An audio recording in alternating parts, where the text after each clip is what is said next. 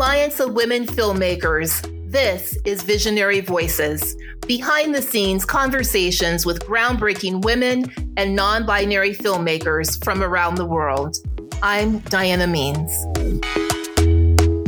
Talk to me nice, talk to me honestly, look in my eyes, don't let it fall on. Hello, everyone, and thanks for listening today. We have director Brianna Barrett talking about her film, The Burden.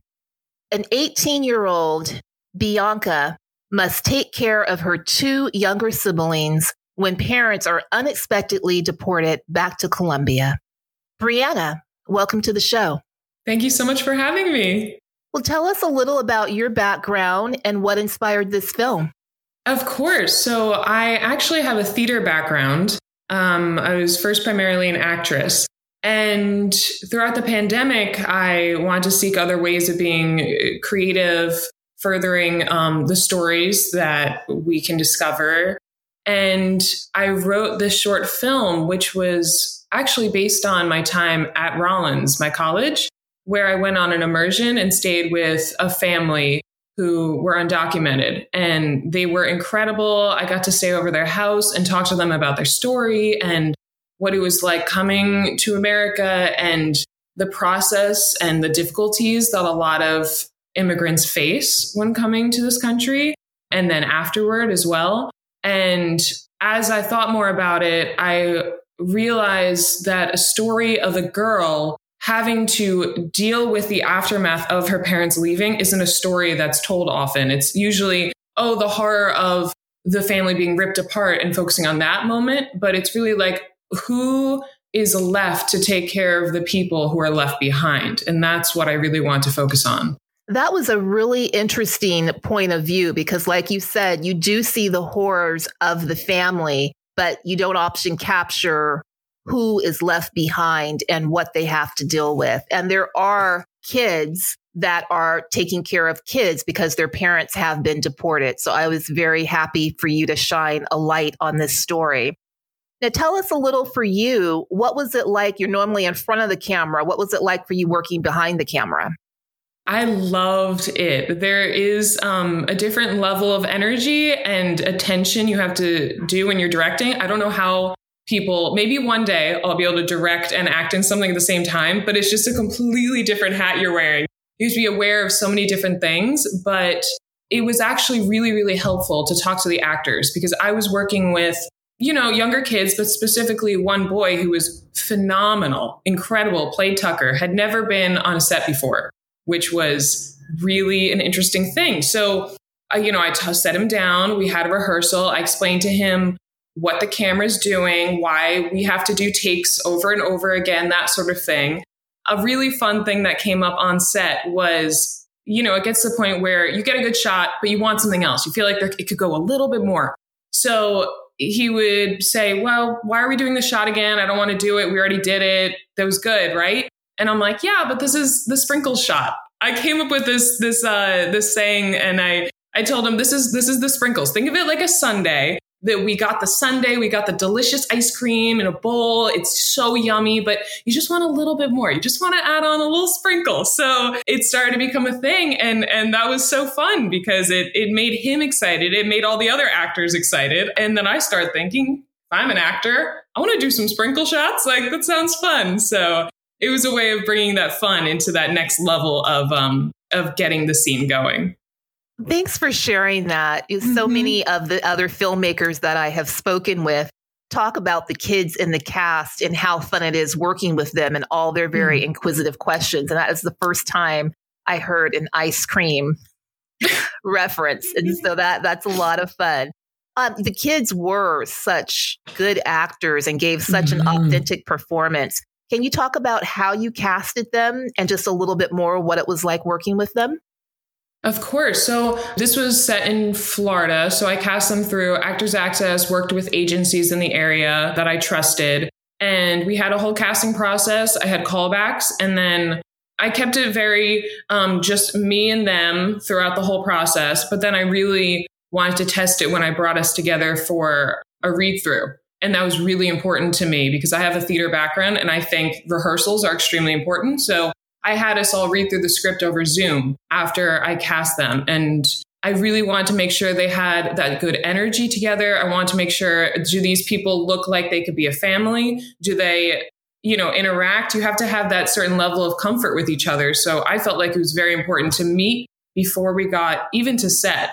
And then once we were on set, I made sure that we talked about the scenes beforehand. I made sure that everyone felt comfortable with each other. We were able to rehearse a little bit because we had the time to, which was amazing. So that really helped to bring a level of comfort, I think, to the actors on set and make them feel like, oh, this is somebody that I can relate to. This is somebody I can trust in this scene, as if it truly is somebody I've known for a long time. I think that whole process of introduction before getting to set was really, really core and essential. And talk a little bit more about your theater background and how you think that helped develop you as a director. Oh, yeah. So in theater, you have to have an awareness of every single person on stage. There's this thing where it's a warm up where you spread your awareness throughout the entire space and basically try to get an awareness, a sense of where people are. Imagine you've got eyes in the back of your head, that sort of teacher thing that people can do. It's that sense of awareness where everyone is and how things are going. So if you're on stage as an actress and something's going wrong, maybe something gets dropped over there, you have to be aware of it so that you can anticipate, okay, that person's not going to have their prop. What can we do together to make this story continue to move forward? And I think having an awareness of every single thing going on set and making sure that all the pieces are in line is something that I got from my theater background. And then I also taught theater to kids, which was essential for dealing with child actors. There's a different verbiage that we talked about a little bit that you need to break things down for them, especially when people don't know the terminology of an actor's world. It's finding a different way to speak about it. Like a doctor would tell a patient how, things are going to go with a surgery, for example. A little bit less fun in that situation, but it's almost a similar process. Yeah, it tells you what to expect. Exactly. Yeah. How did you go about raising the funds for your film? That was through, so I did a GoFundMe, and that was a process because it was during COVID. So I filmed this during COVID, which was another level of obstacles, especially with securing location. But throughout the process of raising funds, it was really just spreading word. I contacted my college and one of my professors, who's absolutely incredible. She had me speak in class over Zoom, which was amazing. I was able to share the word through different posters that my friend designed. She designed these lovely posters. So then I was able to share those with friends and family and spread the word. And Facebook was a really great tool, but it was a little bit difficult because so many people were struggling and I didn't want to ask too much during COVID, but we were able to raise funds, which was amazing. And then whatever was just left over, I just was able to front with my own money because this was something I had planned for and budgeted for. I knew there was going to be some room where always on a film set, things come up and you're like, okay, we need a little bit more money. But it ended up being really, really great. I had some really generous people help out with the project. How did you put your crew together? How many people were you working with? I was working with a good amount of people. I was very lucky that I had worked on short film sets and I had gathered kind of a group of people that I had my eye on, that I knew they did good work. So I trusted them.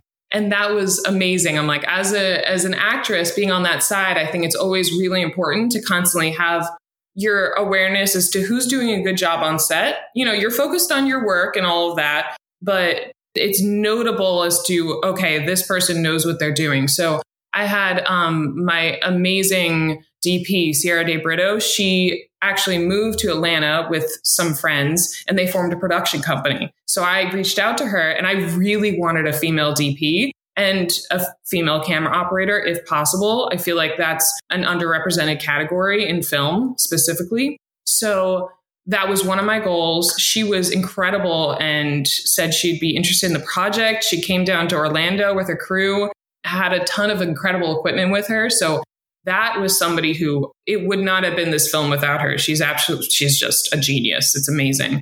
And then I was able to work with some incredible audio guys that work at Valencia, which is a nearby college. It was really just word of mouth and also who they knew on sets as well. So then when we got somebody for lighting, gaffer, it was somebody that one of our audio people knew.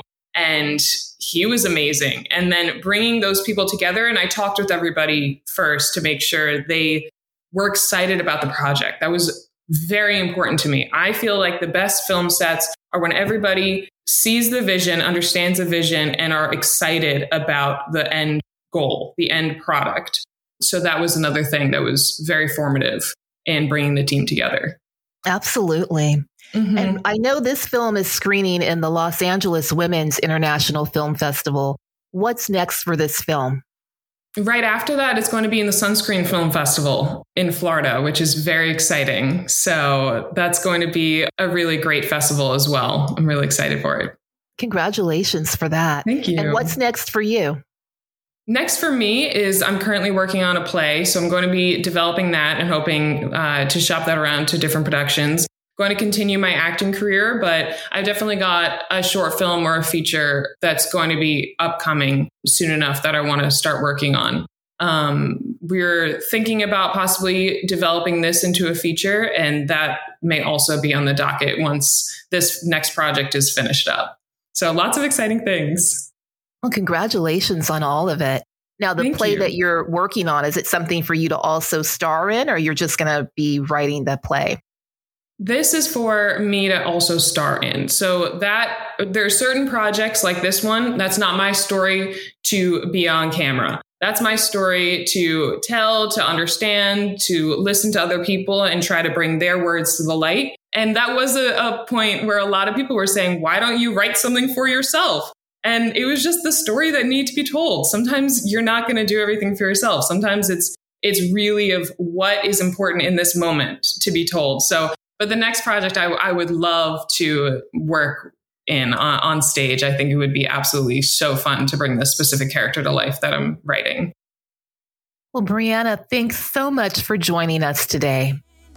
The Burden screens in the Los Angeles Women's International Film Festival, Saturday, March 26th at 3 p.m. For tickets and a complete festival lineup, please visit lawomensfest.com.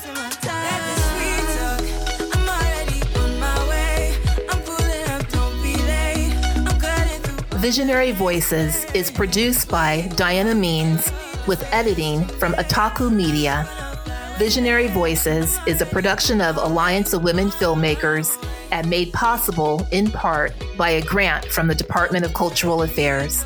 Our website, visionaryvoicespodcast.com.